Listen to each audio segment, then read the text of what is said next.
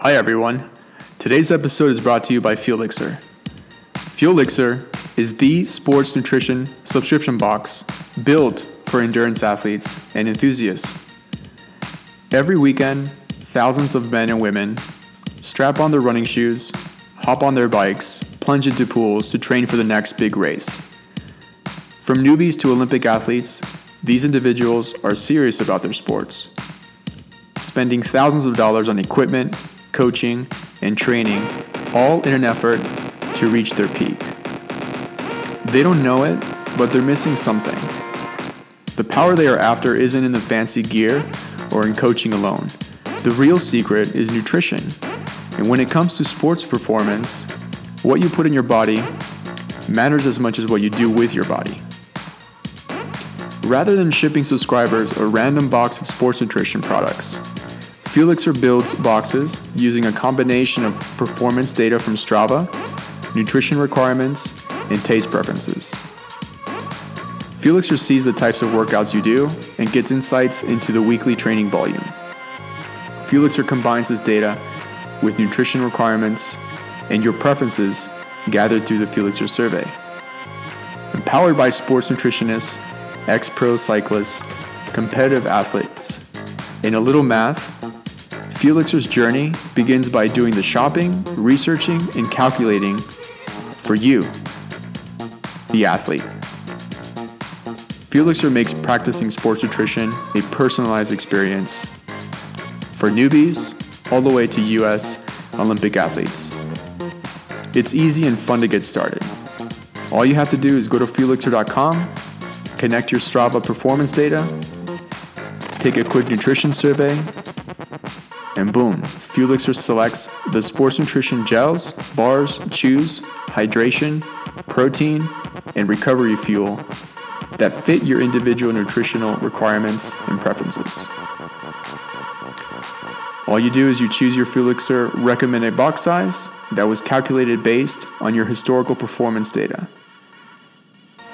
With Fuelixer, you can unlock your potential and really get back to what you are most passionate about.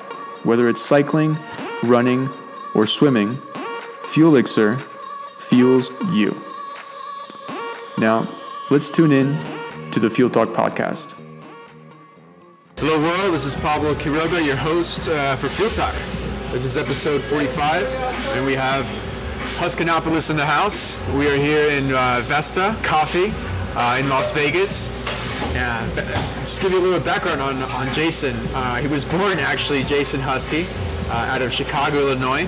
He's a music producer and performance artist. Huskinnopolis got his start in music at the age of 9 and has been performing in venues across the United States. Currently writing an album, Huskinnopolis draws creative inspiration from shared musical experience, intuition, and a variety of influential artists. Jason, my friend, pleasure having you here, man. Yeah, it's so great to meet you. Yeah. It was awesome that you rode here in your Bianchi in downtown Las Vegas. That was exciting. As was mentioned, I started music when I was 9 years old. I joined choir. My mother was always very supportive as far as music goes. I think she couldn't actually wait for me to start doing music because when I was like 2 or 3 years old, she would quiz me all the time about she would play a song. Yeah. And she would ask me, "Oh, who plays this song? What song is it?" Yeah. And so I developed a musical ear very early on. Then choir 9, middle school and high school band, and then when I was 13, she bought me a bass guitar. And so then I just started jamming. I had like one of those books with like a tablature book. Okay. But I got through it really quick, and then after that, I would sit and listen to songs on the radio and learn songs by ear. Yeah. And then eventually started writing my own music. And forming bands at the age of 14. Oh, that's it. What was the name of your first band? I don't really want to say it. It's kind of come on. Everyone's first band is embarrassing. It's true. That's very true. So I walk into band practice. We didn't know what our band name was, and one of the guitarists just, he's like, "Oh yeah, our name's 80 Proof." 80 Proof? 80 Proof, yeah. Why 80 Proof? Like alcohol 80 Proof? Yeah, alcohol related. Oh, okay. So when you're 14, 15, You were always looking for 80 proof or above, yeah? You know, surprisingly, all I was drinking was beer back then. Oh, okay, I guess that was just me and my friends. And Yeah. oh, right on, man. So what type of music was this? Did 80 Proof It was punk play? band. Punk band. Yeah. Yeah, cool. Like the typical like teenage. What was your inspiration for your punk bands? Were you into like Black Flag, Agent Orange? Oh yeah, like Black Flag was Rancid. huge. Yeah. Yeah. One of the guitarists really liked NoFX. NoFX, of course. Yeah, I saw them. Yeah. His lyrics were like inspired by that. Okay. I was really into Anti-Flag, Anti-Flag. Black of course. Flag, Conflict, Crass, Oh yeah. Civil Disobedience. I used to go to the Warp Tour. Okay. You know, the summer Warp Tour festivals back when they were like cool. you Yeah, know? yeah, I remember that. Back when they were cool. Like I think that was like the first time I ever had the.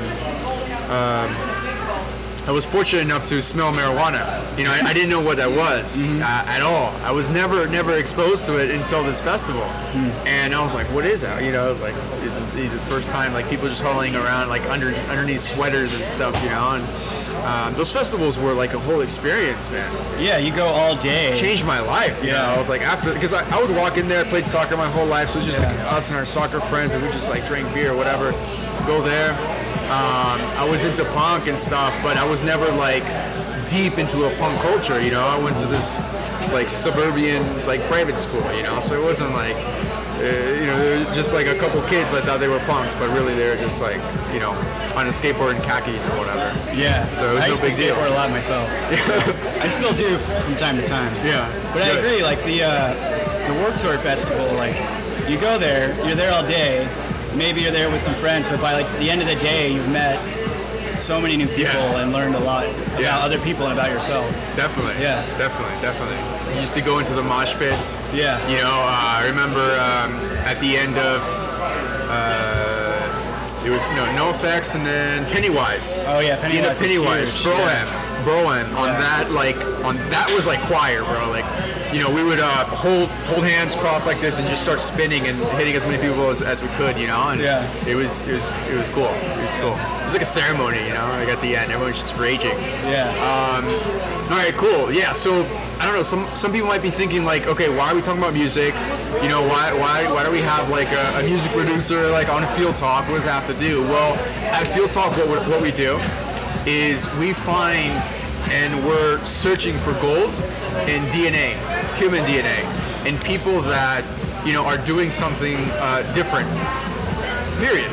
You know, and yes, there is some tie to cycling, ties to endurance sports, running triathlons. You know, I'm pretty sure that in a few moments here, we're gonna find out very clearly a trait that I think a lot of people share, which is tenacity in life, and that is something that endurance athletes have to have. You know, they have to have that. They have to have that. They have to keep on wanting to go and go and go on that search of, you know, optimizing performance or whatnot. Well, I'm sure that you do that in your own way with music. You know, searching for more and searching on how like you can increase your knowledge of music, how to position yourself in different cultures or in places in New York, have different experiences that give you different outlooks that you can take back and put that into music, you know, and transmit those emotions to people. So that's kind of what I want to talk about. So let's go a little bit back to cycling before we jump into music. Cool. What kind of ignited your journey into, you know, being on the bike? Like, how did you find your first bicycle? Was it given to you by your parents, or did you steal one, or? So my very first bike, I was 4 years old. Yeah. And that was like kind of the culture I grew up in, was like you get your first bike at 4. Okay. And then you learn how to ride it, and then you learn how to ride without training wheels. Yeah. But then there was a long period of time where I didn't ride. I skateboarded. And then I came back to the bicycle in 2011, actually. I had just gotten out of the Air Force. Okay. I was living in San Diego. Wow. dating this girl, and she really loved road bikes. And I got a road bike so we could go on bike rides together. Yeah. And then I ended up loving the bike like way more than I loved her. It was a joke, but of course, it didn't work out, is what I'm saying. Yeah. But I kept, I'm sure it was true in a lot of ways. Yeah, I kept with the bike. And I moved back to Vegas, and I sold my car. And actually, when I moved back to Vegas, I ended up, coincidentally enough, living above Danny in the same apartment complex. Danny Walters. Yeah, and then we started riding together, and he helped me train for a long-distance bike ride. Nice. I don't know if he ever mentioned that. No. So he dropped me off in Barstow, California with, I had a Jameis steel frame at the time, and some panniers, and I rode from Barstow to Monterey, California. What? And then back. When was this? This was 2000. Hold on, did I do that? 2013. Yeah, summer 2013. That's not too long ago, man. Yeah. That's intense, man. Yeah. How was that? Like, what? Oh, it was What did you do? Very Did you stop in challenging. hostels and stuff? Or? I think you make it in one one night day? I got a hotel. Uh-huh. It's like 500 miles. Yeah. Each way. Yeah. And there was a night where, I had a friend in LA. I crashed with him. But then I didn't have any friends between LA and Monterey. So I got a hotel one night in San Luis Obispo. But there was one night I couldn't get a hotel anywhere because I was on the Pacific Coast Highway. Yeah. And I ended up sleeping on the patio of a restaurant.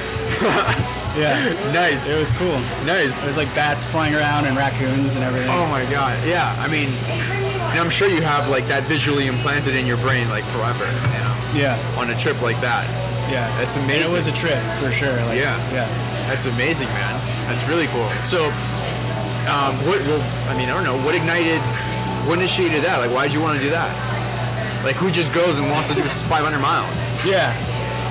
I don't remember the exact moment when I decided that, but leading up to it, I was watching, there's this documentary called Ride the Divide. Yeah. It's about that mountain bike race. Yeah, totally. Yeah, and then Danny showed me this documentary about the Kenyan bicycle team. Okay, yeah, the Rwandan team. Yeah, Rwandan team, Yeah, sorry. yeah. And so I was watching a lot of those videos leading up to that, and I drew inspiration and motivation from that. Oh man, we're kind of like that's so funny because we recently watched a film at Camp Cannabatage in Utah with the guys from Sabotage Cycling. Danny and I went out there and we all watched that film that's being produced by Cycling Tips called Thereabouts, about these two brothers from Australia. They go out and ride. I don't know if you've seen it or not. I haven't seen it. But on their latest trip, they went and just did this like excursion ride in Colombia, and basically found out the mountains over there and the rides over there are like 2-3 times harder than they are in France. So they're like, why are these tournaments out in Europe doing these roads are so much harder? Right. And then right after that, I found out that there's these two French guys right now that at the end of their trip, they rode all the way from the top of Venezuela down to Patagonia, so the whole tip to tip of South America. Oh wow! And they're at the tail end of their ride right now. But on June they're gonna have a ride that's gonna go from Ecuador to Machu Picchu in Peru, and the total climb is something like it's over 60,000 meters. Okay. Yeah. That's crazy. Yeah, and but those types of I saw that ride. I was like, I'm not ready for that. There's no way. But those are the type of rides that kind of like get me going. I love these like long rides. You find out about yourself, about who you are, and like that to me is like, I don't know. I'm attached to that. It gets me going more than just like racing someone, around a circle. Even though I've never raced in a crate or anything like that. I think I'm searching for more than just like my power meter numbers, on the bike. So that's amazing that you did that ride. I want to do something like that. Hopefully by the end of this year, we'll try to do something crazy. You can definitely do it. The most challenging thing, or most of the challenges, honestly, were in here. Yeah, in your mind. All in there. Yeah, it's your mind. It's your mind. It's a powerful thing. You can either let it take over you, and it manages your entire human ecosystem, or you manage it, you know, and you block it, you know, and then you get into this space of flow where there's no mind, and that's where all the magic happens, I think, you know? Yeah. People call it in the zone, but that's like, just like, that's when the brain isn't working, you know, because subconsciously you're at like peak performance, I think. So anyways, cool, man. You know, how did you actually get into producing music? I mean, how do you go from singing in the choir probably to listening to music and, you know, banging on the drums and on the bass to a punk riff to now producing? Can you tell us a little bit about that journey? How it's been? Yeah. So when I was in the military, I was in this band. I played drums for a band called Gymnasty, and at least two of the band members had like digital recording software. Okay. And I got a hold of some, and I started playing around with it. And then I was deployed one time, and I wanted to make music, but I didn't have my band with me. So I got a copy of Reason from the bass player. Okay. His name's Wes Conley. He actually still does music now. He's like a MC, hip hop kind of. Okay. It's really good, actually. Okay. You have to pass it to me. I want to hear it. Okay. Cool. Yeah. So yeah, I got a hold of a copy of Reason, and you just play around with it until you learn it, or you can like look at tutorials. But I've always enjoyed playing with something to learn, because from a young age, that's how we learn. Yeah. By playing. So, long story short, I was just playing, and I ordered like a MIDI controller, it's a USB into my keyboard or into my computer. Okay. And I started playing these melodies on a piano, because the piano is like the most familiar sound. So that's why I started with the piano. Okay. And I had a riff, and then I put a drum beat to it, and then every 8 bars I layered in a new sound, and then I built it to a certain point without bringing it too high, put like a small break in there, and then brought it back like that. Yeah. And then it was everything from before, from the build, with like a little bit extra, like after that. It's not like technical terms I'm using, but you get the feeling out of it. You created your own like type of cycle. Yeah. Right. Of power through music. Mm-hmm. Yeah. It was like its own cadence or whatever you want to say. If you were talking about cycling terms, right? Yeah. Yeah. And then the song goes from like this big, like built-up plateau, and then it kind of fades into what sounds like another song, which to me is reminiscent of dreaming, you know? Because dreams shift and they change. Yeah. They're not like beginning, middle, end, and summary. It's like you come up and then you go somewhere and then you go somewhere else, or maybe you go here, or maybe you go here, you know? Yeah. And so the song morphs into a different song. I had a friend tell me that he thought it was a different song. So it was like cross-dimensional. Yeah. Yeah. Sure. Yeah. It's actually, I still have that song on my SoundCloud. Okay. So I'll get you the link and everything. Yeah, of course. Yeah. Of course. Cool, man. So,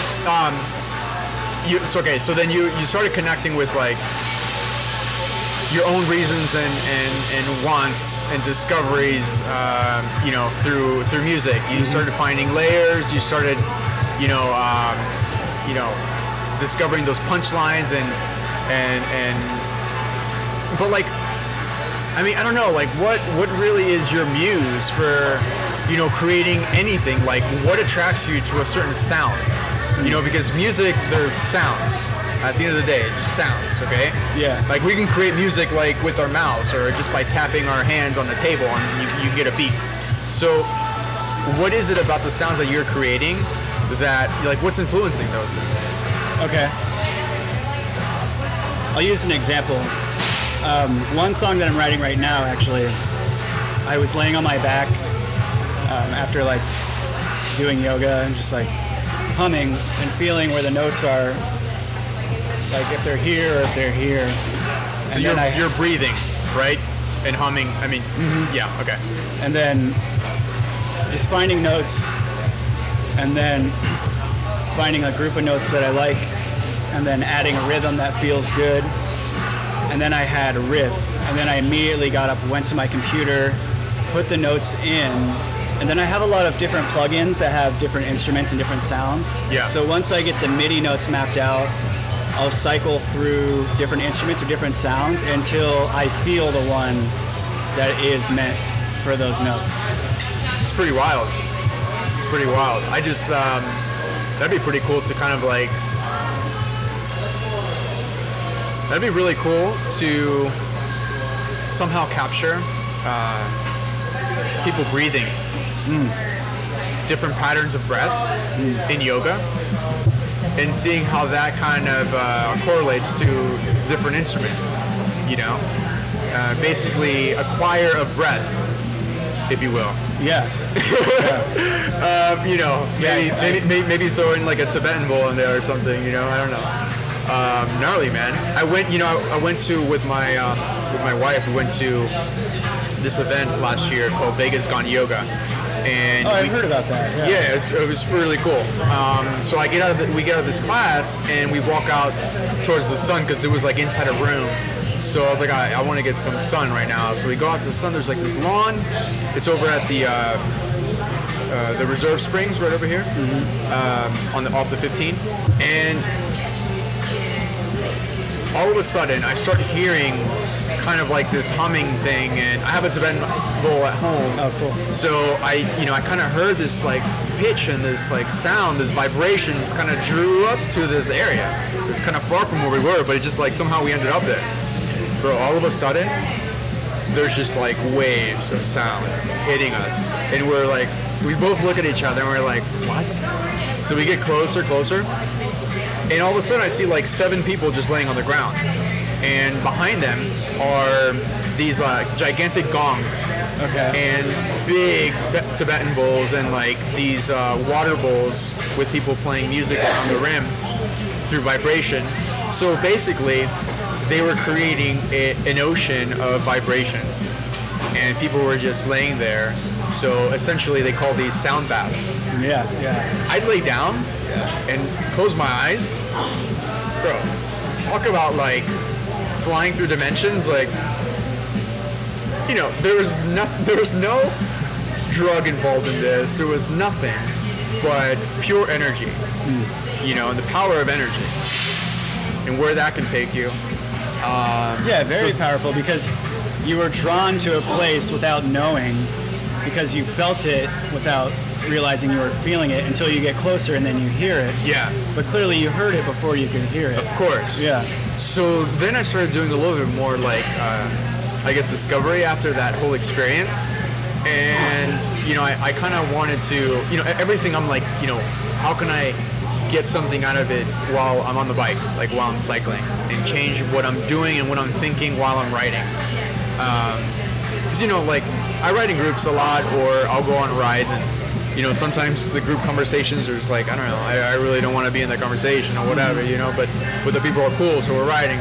So sometimes I'll just try to drop myself into a meditation, you know. I did this. How does that work? It happens like kind of like by itself. Okay.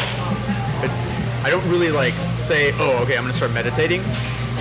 I create a cadence with my breath, obviously with my legs, with my motion, and then I just get into this sequence where there's no mind.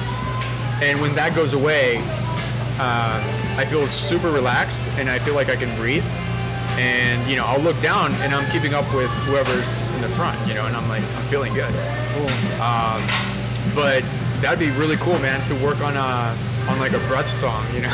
Yeah. for a ride, you know. That's awesome. All right. I'll keep that in mind. Yeah, let's keep on going. What type of research do you do for, you know, inspiring you to write other things? Like, do you go into like grungy clubs? Do you, you know, go on the web on the dark web? I haven't been on the dark web. Do you go out like for a ride? What type of research are you doing besides just laying down on the floor after yoga and listening to your breath? Right. So I find that every landscape, every environment, every different scene inside of a city has its own soundtrack. Like, yeah, you can hear this coffee machine. Yeah. Or like you said, a yoga class with breathing. Aside from just like tuning into my surroundings, like I'll go see live music, whether or not it's even in the ballpark of what I want to do. For instance, I went and saw Darkest Hour. It's a metal band. Okay. They played last night at the Beauty Bar. Cool. I haven't heard of them. They're good. They're good. Yeah. I'm not writing metal, but the unconscious is a unpredictable thing. Yeah. So who knows what I'll gain from that. Yeah, definitely. Yeah. Definitely. I've been to open mics a lot. They have some at Hop Nuts right over there. Yeah. San Diego has an electronic open mic, which I found very interesting as well. What is that like? It's everybody brings their like synthesizers and MIDI controllers, and they get like 8 minutes to do whatever they want. And people just sit there and like get deep into there was this one guy, electro vibe. he made like the most amazing soundscapes for like 10 so minutes. sick. Like it wasn't a traditional song, Yeah. but it brought me somewhere else. I you know? bet. Yeah. I bet. That's awesome, man. Yeah. I want to go to one of those. That's cool. Yeah. All right. Yeah. So you're just kind of like, I think all great artists, you know, they derive their inspirations and their creativities from different spaces, and not doesn't even have to be like music. You know, it might be like poetry or something else. Or art even. Or art. I recently was in New York and I went to the Museum of Modern Art. How was that, It was MoMA? amazing. Sick, right? I saw the Van Gogh Starry Night for the first time in my life in real, you know, Yeah. in person. Yeah. So, Yeah. Did you go into their what type of crazy stuff did you see in their like the extreme contemporary area that they have? I had a like limited time. Oh, okay. So I saw the Van Gogh, and then I went up to the top floor, and I forget the artist's name, Yeah. but he worked a lot with contrast, which I found interesting. I've been reading a lot about contrast and Like a yin and yang type of thing? and how it plays such a role. Like even here, you can tell this establishment has made great use of contrast to keep you interested in being in here, you know? Yeah. Contrast works in music, it works in public speaking, it works in art, it works everywhere because we don't want to just stay in one place the whole time. It's not interesting. Yeah. So we go into like a scenario and we start somewhere and then we see where we can be. And then we start our way towards that, but maybe we fall back down. And then we come back up and we keep reaching to where we can be until eventually we get there. Yeah. And so in that, like, part of that, I got that from The Hero's Journey. Heroes. No. No. Okay, it's like a Jungian psychology kind of thing. Okay. Yeah. Tell me more. Carl Jung. Well, that's the basic overview of it.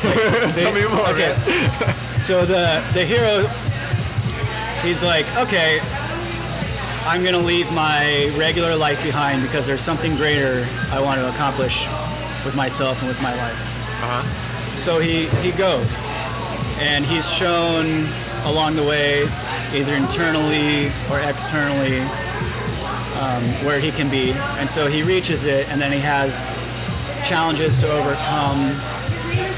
And then there's a turning point where he can either go back to the life he lived before, unchanged, still a little bit challenged but unchanged, or he can keep going through everything, and then his challenges like make him stronger and actually build him up for like a final boss type of thing, you know? Okay. So he can, you know, conquer the final boss, whatever that is, you know, not literally like a boss, but whatever that is inside. I get it. And then return back to his homeland with all of this like experience he's acquired, and he can give that experience to his people and help them along their way. Where are you in your life journey? I'm like nomadic right now, so I've left my previous life behind, and I'm finding my way. Yeah. Yeah. Cool. So you were reborn? Not yet. No, you're not yet. Not yet. I will be. Okay. So you're still incubating yourself. Yeah, like the caterpillar. Yeah. Yeah. So. Definitely, man. Definitely. You know, I felt like I was reborn a couple years ago. Cool. But I feel like I'm gonna be reborn again. It's something that happens it's a frequently. continual process. Yeah. Because there's always another height to be reached. I thought back then when I felt reborn, I mean, it was just like, you know, a complete awakening to a lot of things in my life. And I thought that was like, okay, you know, this is it, right? Realization. This is my realization right now. This is it. No, it goes deeper. Yeah. You know? Well, at least for me, it goes. It's continuous. You know. Right. I want to keep on. It's a journey, not a destination. Yeah, I want to continue peeling off those layers. Yes. You know, and going deeper and deeper and deeper. So awesome, man. So on this journey, looking to be reborn, I hear and there's a lot of noise about you're on a campaign, right? You're coming up with a new album. Is it already created? Are you done with it, or are you still in the process of producing it? I'm in the writing process right now. Okay. So I have a lot of song ideas, skeletons, like 4 or 5 songs that are like really good drafts that, you know, maybe need like that last 20%. You know, you're familiar with 80-20. Yeah. So they like those last touches. Yeah, yeah.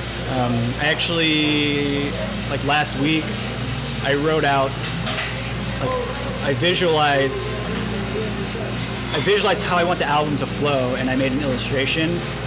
And so I did the track list, and then I just drew like a little character that represents something to me next to each song, like where I want the energy to go. Okay.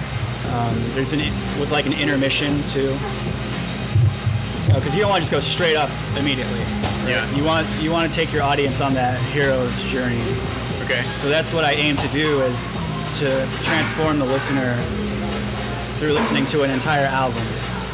Now I know people don't really write albums anymore in the traditional sense. Like back in the day, you used to put an album on and you would listen to the whole thing.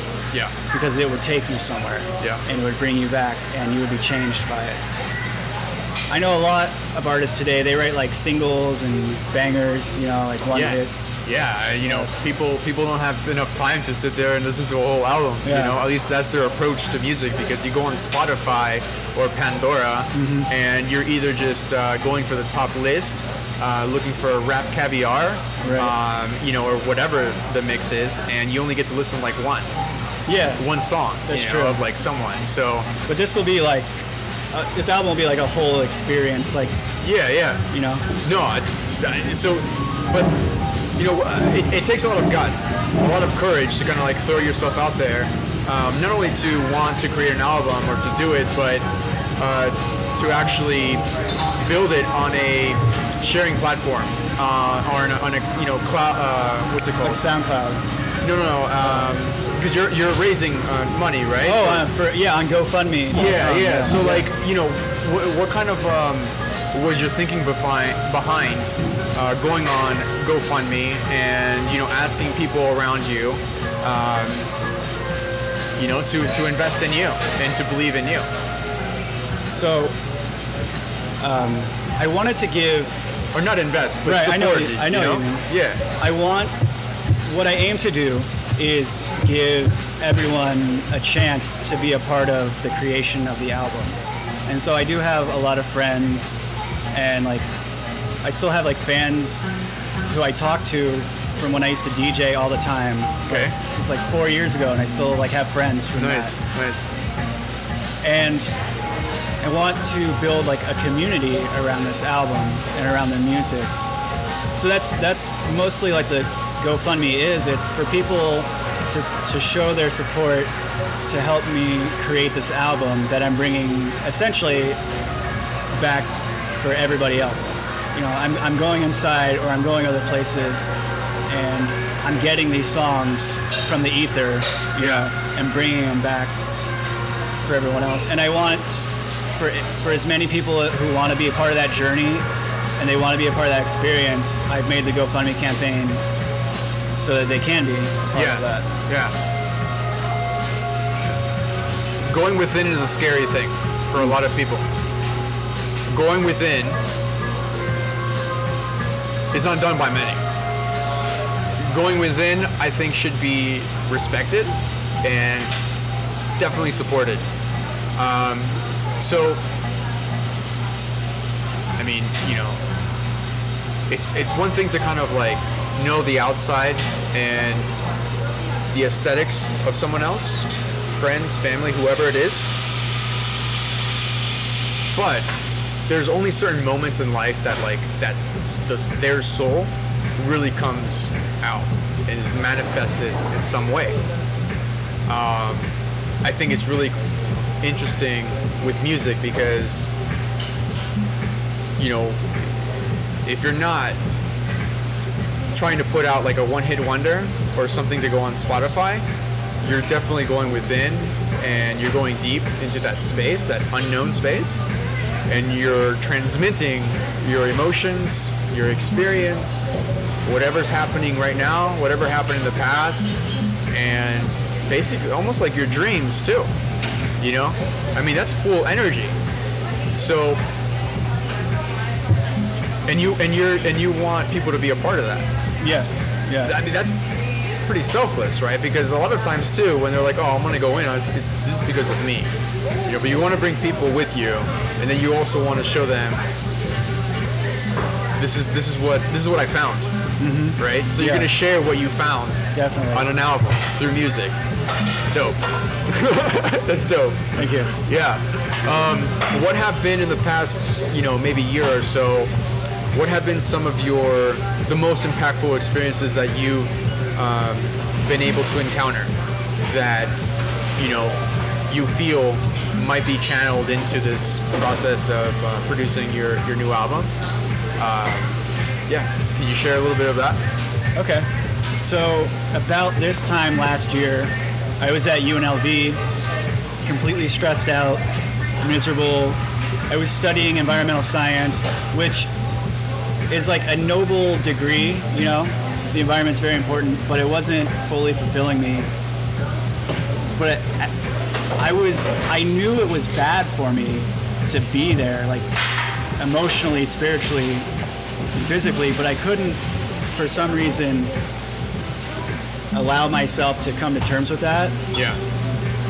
Until actually had a few life-changing experiences at LifeCube, the LifeCube project that was... Oh, yeah. Where they burnt it down. They burnt it down. Yeah. And it reaffirmed something in myself that I had long forgotten. And then I made the decision, like, this is not you. You need to come back to who you are and continue. So I said goodbye to UNLV. And I worked on a boat all summer long too. You learn a lot from the water. That's all I'm going to say about that. You were at the ocean or lake or were at Lake Mead. Lake Mead. Okay. Yeah, but it gets so windy out there sometimes. Like there'd be 6-foot waves. What? Yeah. No way. Yeah. Wow. Yeah, you learn a lot from the water. Yeah, and definitely. I'll just leave that open for the audience to. I mean, we're made of 70% water at least, right? So. Then I went to Burning Man, which is more like affirmations. Okay. And then I left Vegas and went to LA. I had some challenges there,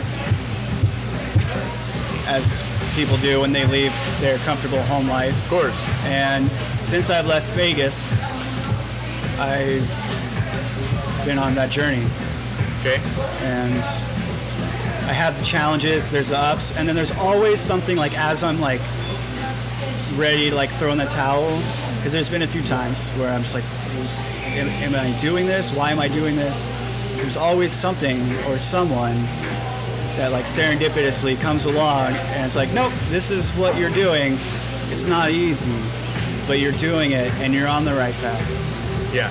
Yeah. Listen, I mean, I'm in metamorphosis, you know, now. Yeah. Right? And it's a struggle. It's a struggle within, like we were talking about, it's in your head, man.